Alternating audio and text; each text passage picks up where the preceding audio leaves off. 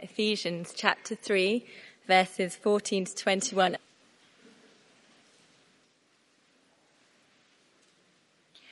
For this reason, I kneel before the Father, from whom every family in heaven and on earth derives its name. I pray that out of his glorious riches he may strengthen you with power through his Spirit in your inner being, so that Christ may dwell in your heart through faith. And I pray that you, being rooted and established in love, may have power together with all of the Lord's holy people to grasp how wide and how long and high and how deep is the love of Christ, and to know this love that passes knowledge, that you may be filled to the measure of all the fullness of God. Now to him who is able to do immeasurably more than all we ask or imagine, according to his power that is at work within us. To him be glory in the church and in Christ Jesus throughout all generations, forever and ever. Amen. This is God's word.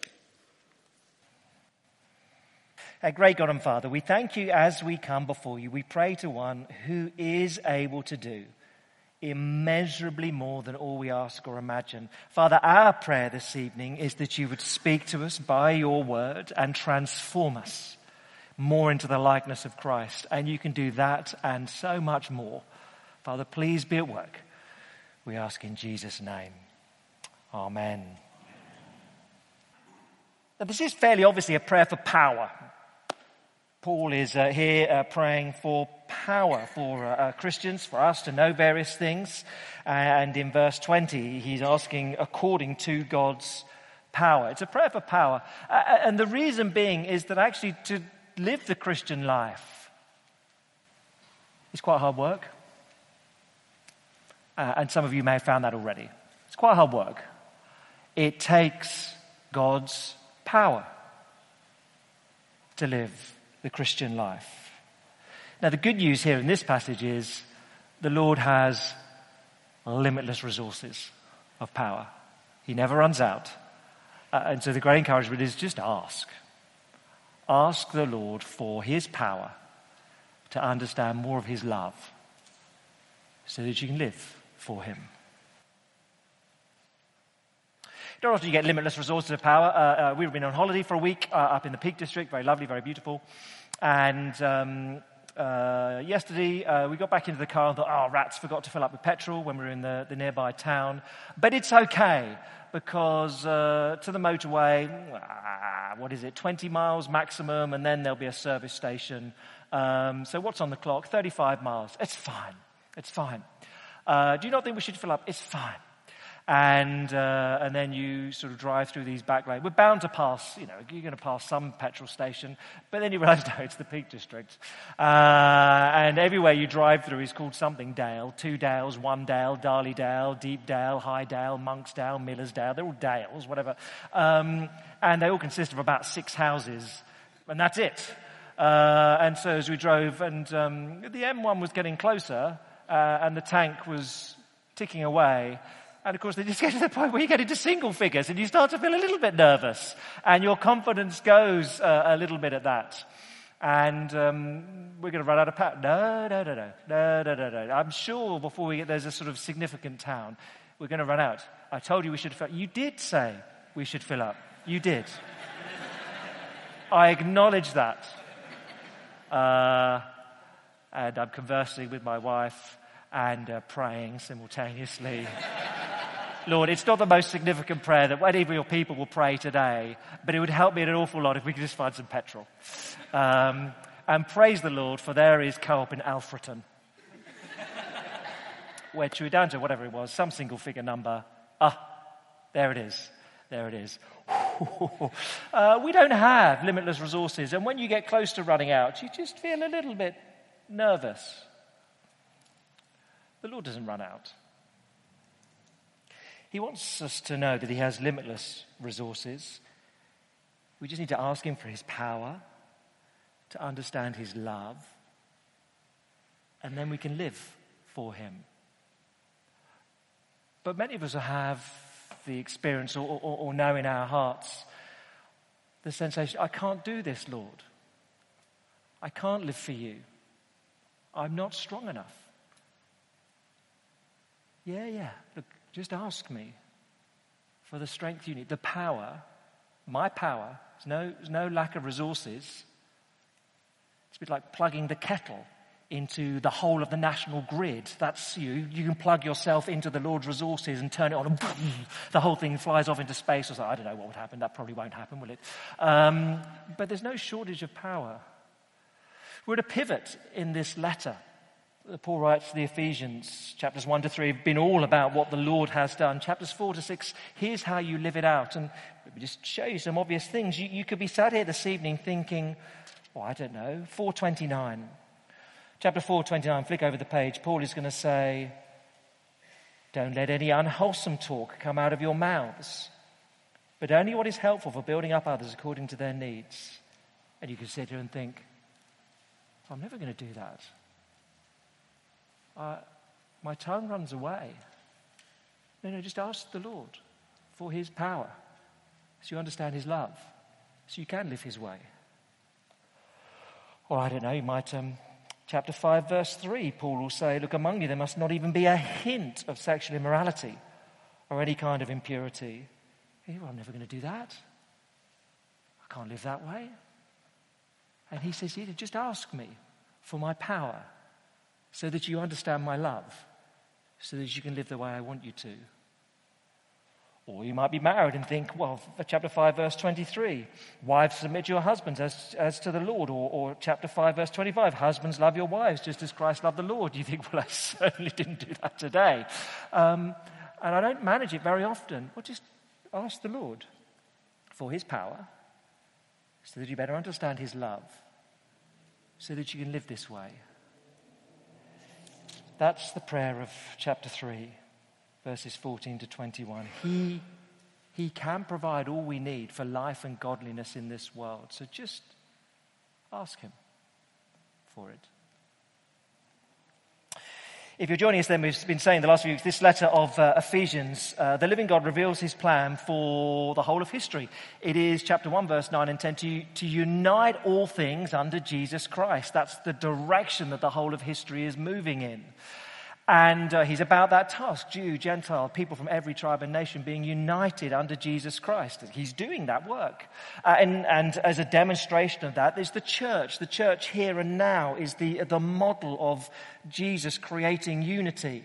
Because we all come and we're all forgiven on the same basis. And so we are, chapter 2, verse 22, a temple being built up, the dwelling place of the Lord, revealing to the Lord what God is doing. Or as you saw last week, chapter 3, verse 10, the church. It's through the church that the manifold wisdom of God should be made known. So chapters 1 to 3, look, here's what the Lord has done and is doing in creating unity amongst all sorts of peoples under Jesus Christ.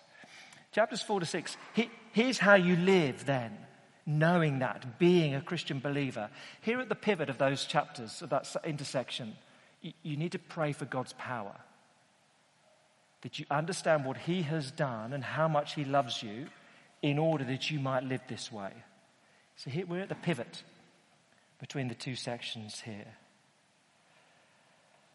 And so again, look, where we're going to go to next week is chapter 4, verse 2. Be completely humble and gentle, be patient, bearing with one another in love. It sounds very unremarkable, but actually it's quite hard. To bear with one another, even in a church, to be patient with one another, because you lot are really irritating. And so am I, I'm included too. But we annoy one another. We misread one another. We are not certain about that. What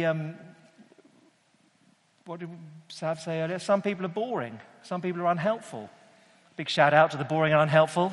We love you too. Ignore what he says. But sometimes we find that some people are a bit awkward. Actually, it takes the power of God to live this way. So really this whole prayer is it's going to end up pretty much, not quite, but in verse 19. It's a prayer for power to know the love of Christ that surpasses knowledge, that you may be filled to the measure of the fullness of God. You need God's power to understand his love so that you can become mature. Live as God wants you to. That's the logic of the prayer. Okay? So really it is all one prayer, I think, the whole section. It's not. There are two main petitions here. They're not parallel or equal. It's a bit like steps. We're climbing steps. We get to one point and then we move on. And when you get to the top of the steps, if we understand this rightly, we will say in verse 21, God be glorified. That's what happens when we get to the top of the steps. We say, God be glorified. But there are a few steps to get there. So I don't know what's happened to the outline, but let me give it to you. The two steps of this, we need power to be rooted in love, verses 16 and 17.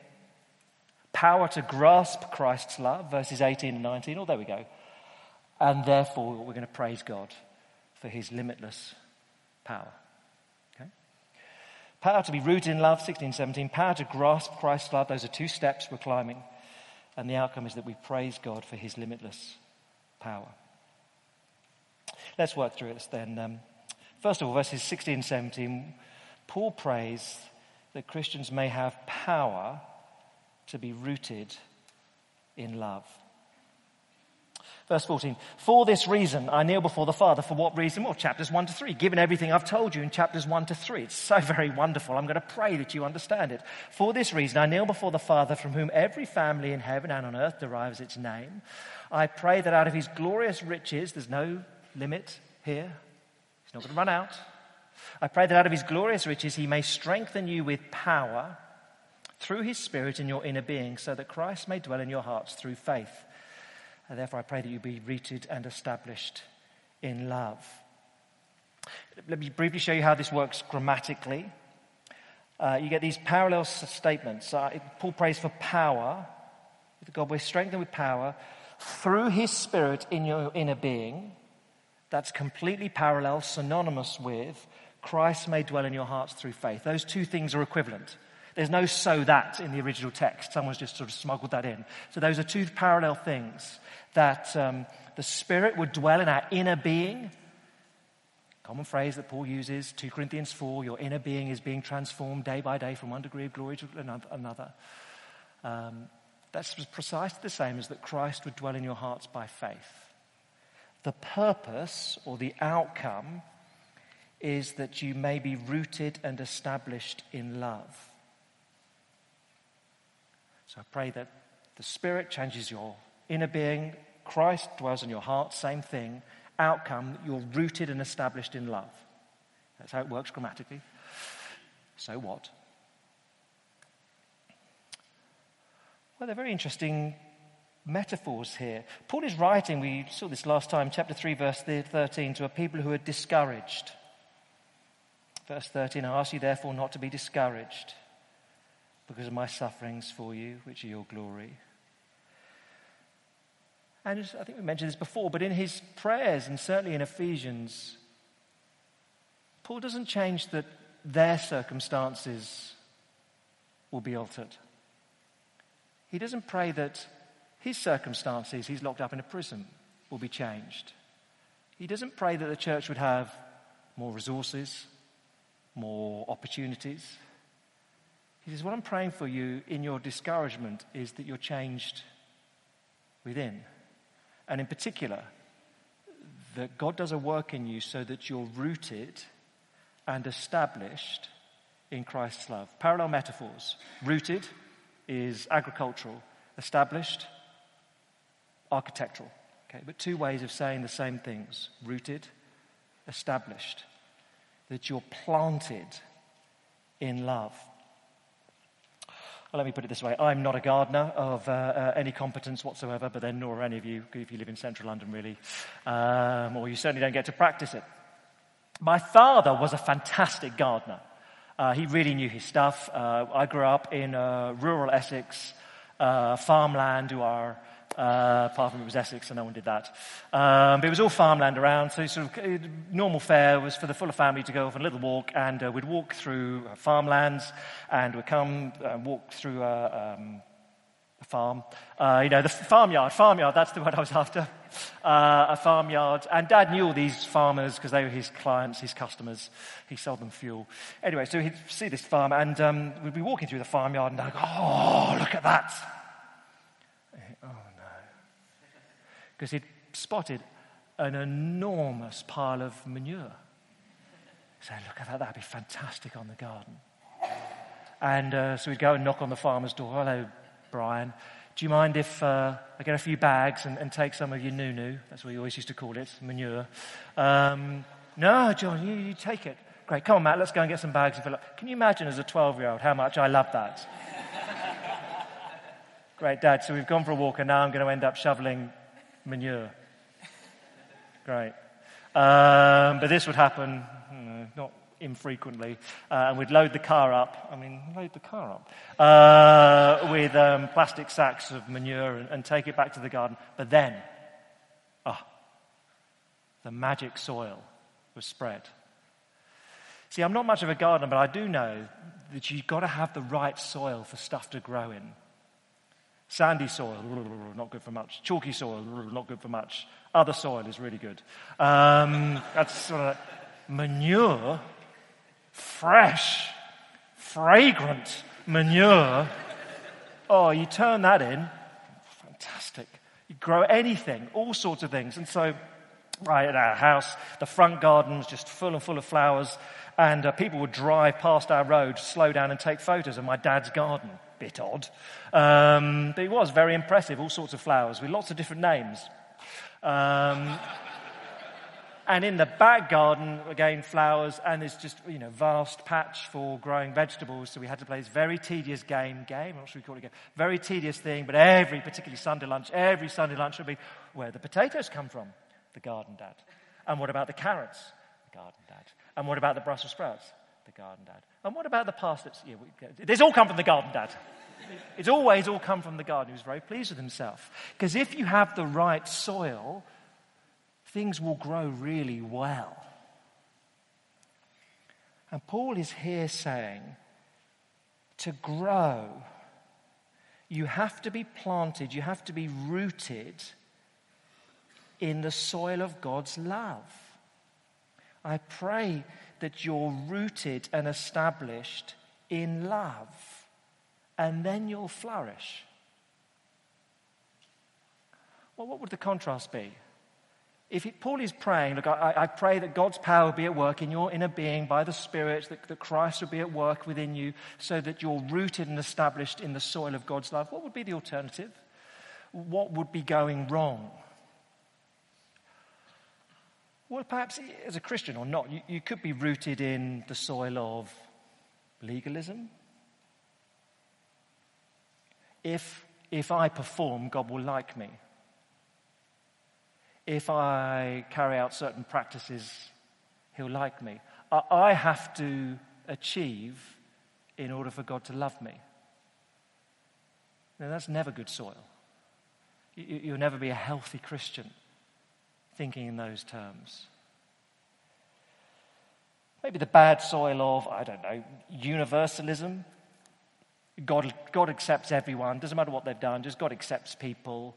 And God lets everyone into heaven, whatever their beliefs. The problem is, if you think that, you'll never be praising God for the Lord Jesus Christ. You'll never understand a love which left heaven, endured discrimination, hatred from people that he'd made, endured the cross, endured hell for you and me. You'll never understand the depth of God's love. God demonstrates his love for us in this. It's while we were sinners, Christ died for us, while we were his enemies. That's how he demonstrates his love. You never get that if you just think, wow, everyone's all right, really. That would be bad soil. You'll never mature as a Christian if you think that. Maybe just apathy. You sort of chug through the motions, never spend time thinking of what Christ has done for you. So therefore your soil starts off pretty well but dries out, becomes acidic or whatever the soil does when it goes wrong. Barren, dry. That wouldn't do it. Now Paul says, I'm praying that God's power would establish you, root you in his love. That's how the whole of the Christian's life needs to have that as a sort of framework, paradigm around them. The Christian needs to think, how does God view me? He loves me. That's just a given. in Jesus Christ. Because of Jesus Christ, he loves me. The Christian just has to have that. That has to be the soil in which you're planted. No ambiguity on that. You know, children do that silly thing, don't they? What's it with dandelions or daisies? Children, I mean, am I allowed to say mostly girls? But anyway, some boys do that thing. He loves me not. He loves me not. This is the most ridiculous thing, because you take a daisy and whatever you want the outcome to be, it'll be that. You know, rip the whole thing out. He loves me. And, you know, you can always distort it. If you're a Christian, you need to sort of mentally play not that. Never that. He's never that. Does God love me? Or maybe he does, maybe he doesn't. He loves me. He never changes. He loves me. He doesn't change. He loves me. He doesn't change. He loves me. He doesn't change. How does God view me today? He loves me because he doesn't change. That's it. That's got to be the soil in which you're planted. If you're to grow up to maturity as a Christian, you have to know that. Because upon the cross, Christ took your sin and punishment. He gave you his blessing, his reward.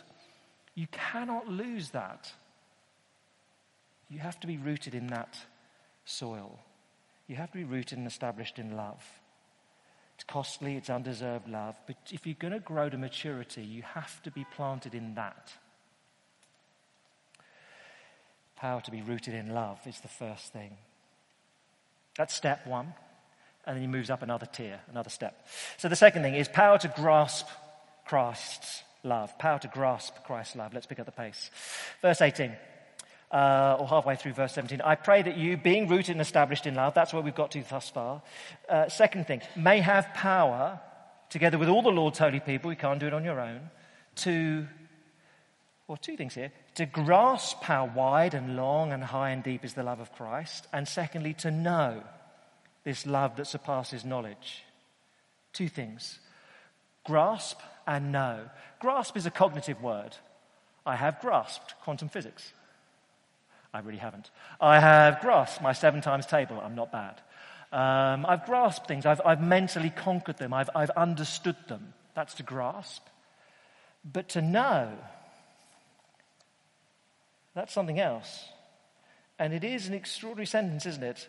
Verse 19, I'm praying that you would know a love that surpasses knowledge. But just put that into a different context. It makes no sense. I pray that you'll know which buses get you home, but that knowledge is impossible to obtain. What? I pray you'll know everything you need to pass your exam, but I'm afraid that knowledge is unobtainable. Oh. What does he mean? I'm praying that you know a love that surpasses knowledge. He's saying, it isn't enough as a Christian to cognitively understand God's love.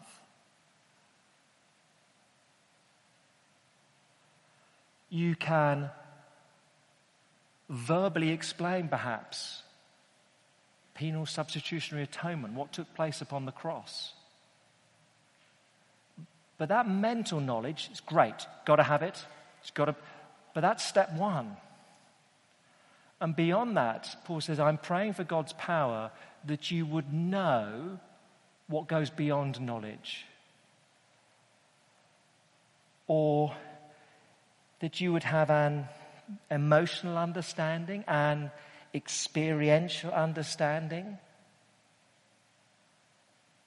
Many of you have looked at 1 Peter this term, or 1 Peter 1, that you'll be filled with an inexpressible and glorious joy sort of understanding. I don't just understand the truths of what Christ has done. I think of them, I dwell upon them, and I'm filled with an inexpressible and glorious joy. I struck the scholar Don Carson in his commentary on this. He makes the comparison in chapter 5, verse 18. Just flick over.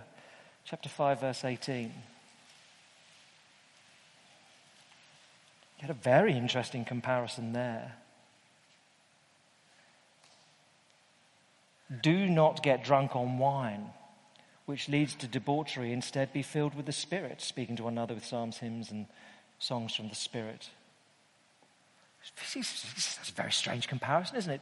Don't get giddy, have a high that comes from alcohol, but by contrast, have an emotional experience in some sense, not defining it carefully, but in some sense comparable to that, by the Spirit, which is an understanding of God's love. I want you to know that, he says. Look, I'm certainly not advocating that we should indulge silly experiences that are divorced from Scripture or what the Scriptures expect. But nor do we want to reduce Christian living to a merely intellectual exercise.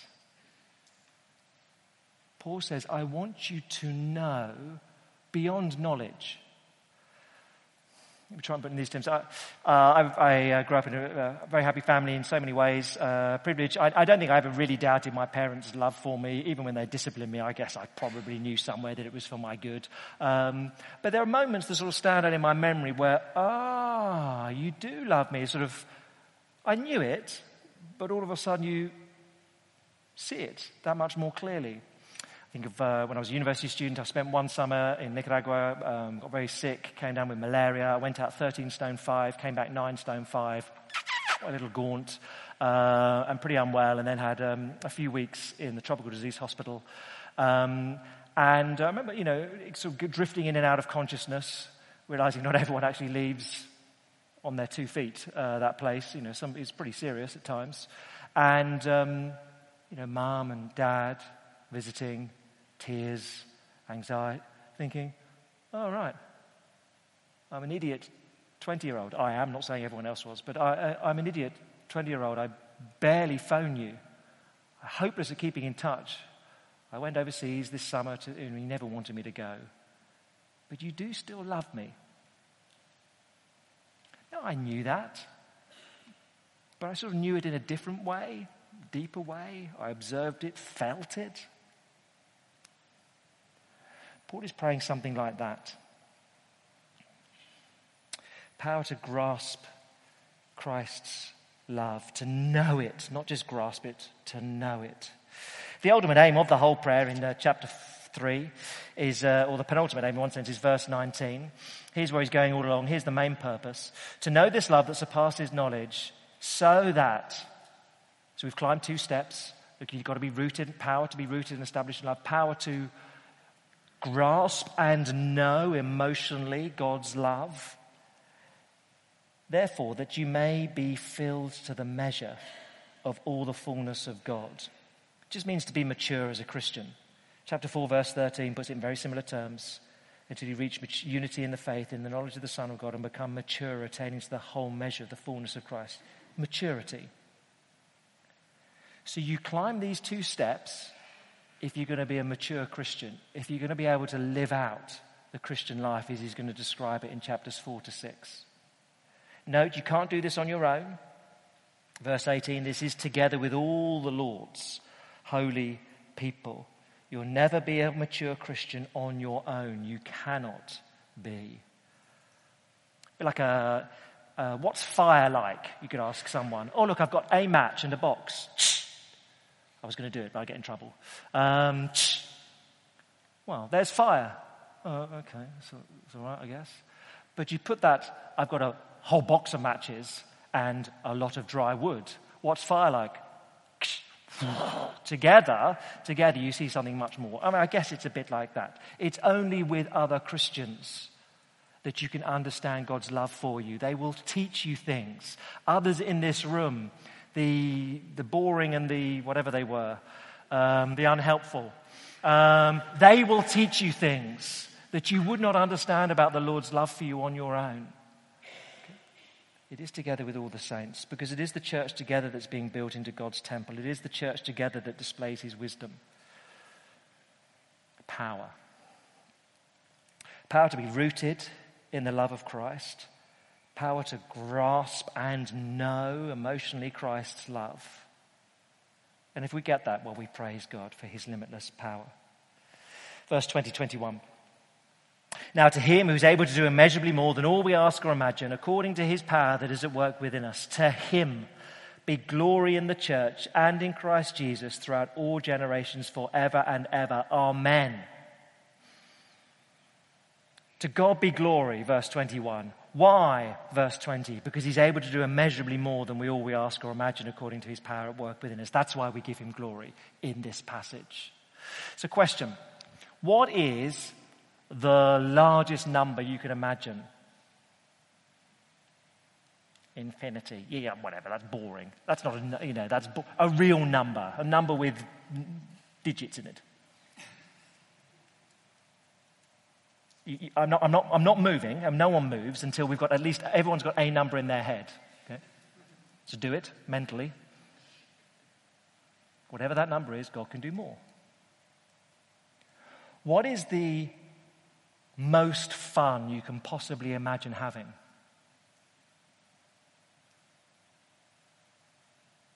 Think about it. God can give you more. What is the best possible future you can view yourself having? God can give you more. What's the best possible future for this country, given the state of Brexit negotiations? Very happily, God can do more. How many people do you think will be gathered around the Lord Jesus in the new creation? There will be more than you imagine. How good do you think it'll be in glory? Immeasurably better than anything you can ask or imagine for. More. That God, his power is at work within you. Ask God for his power so you understand the depths of his love cognitively, emotionally, and then you can be mature. Then you can live out what he's going to say in verses 4 to 6. He can do more than we can possibly conceive of. We were away. I watched this program last week I've never seen before and probably will never see again. But I turned on the TV and was waiting for the rest of the family to join me. And as you sometimes, oh, what's this? Oh, and you sort of vaguely get into it. It was, has anyone watched DIY SOS? I now observe that this has been through about 20 series. It's been on telly for years and has completely passed me by, which is, fine. What is it? It's a home improvement program. Oh, for goodness sake, could be less interested. DIY just makes me feel inferior.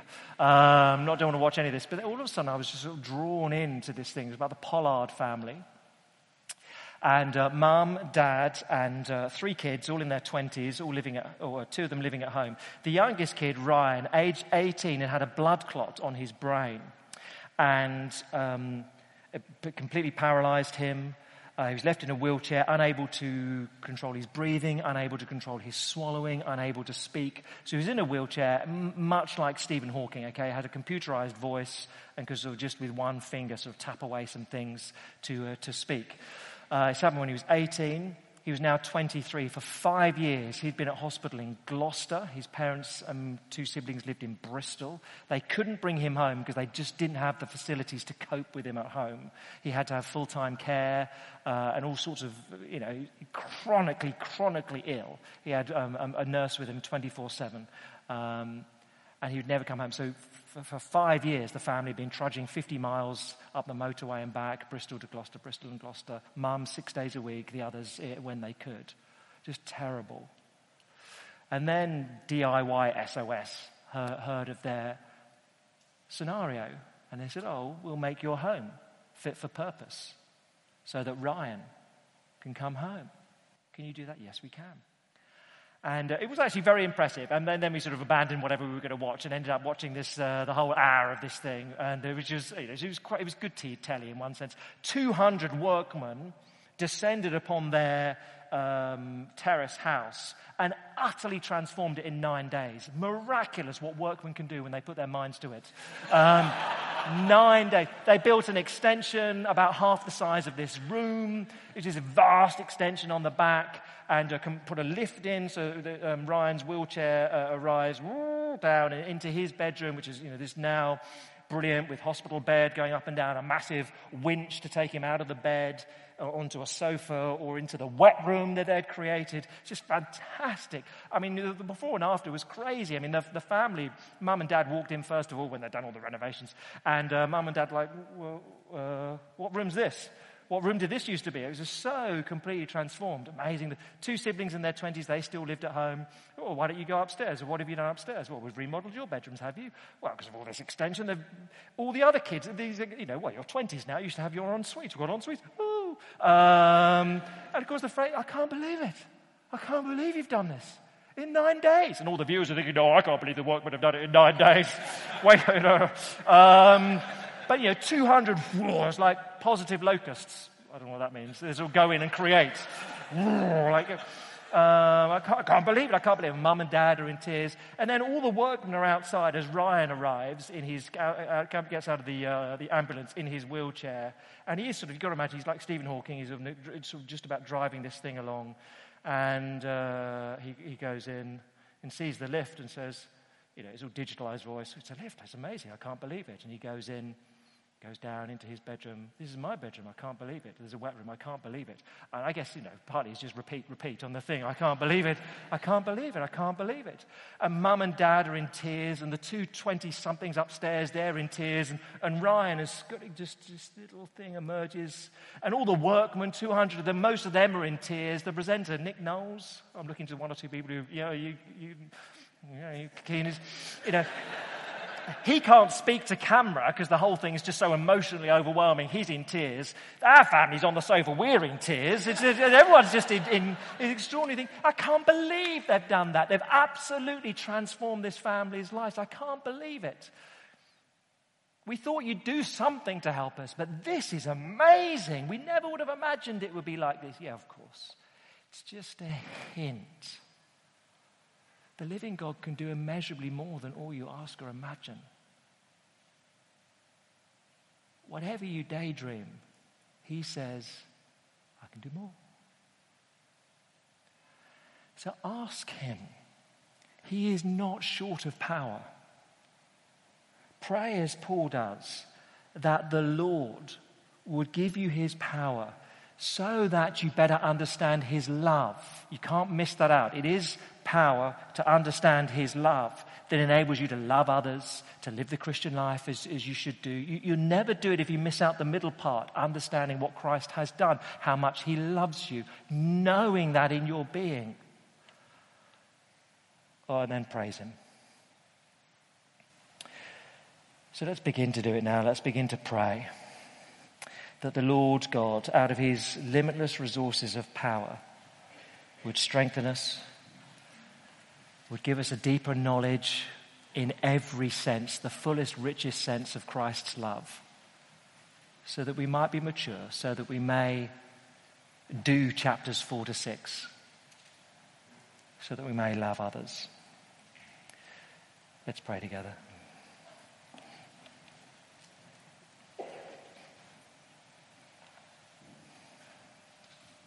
Almighty God, we thank and praise you that we can cry out to the one who is Father, from whom the very concept of fatherhood is derived, and ask that you, from your glorious riches, there is no limit to your resources. Your power cannot run out.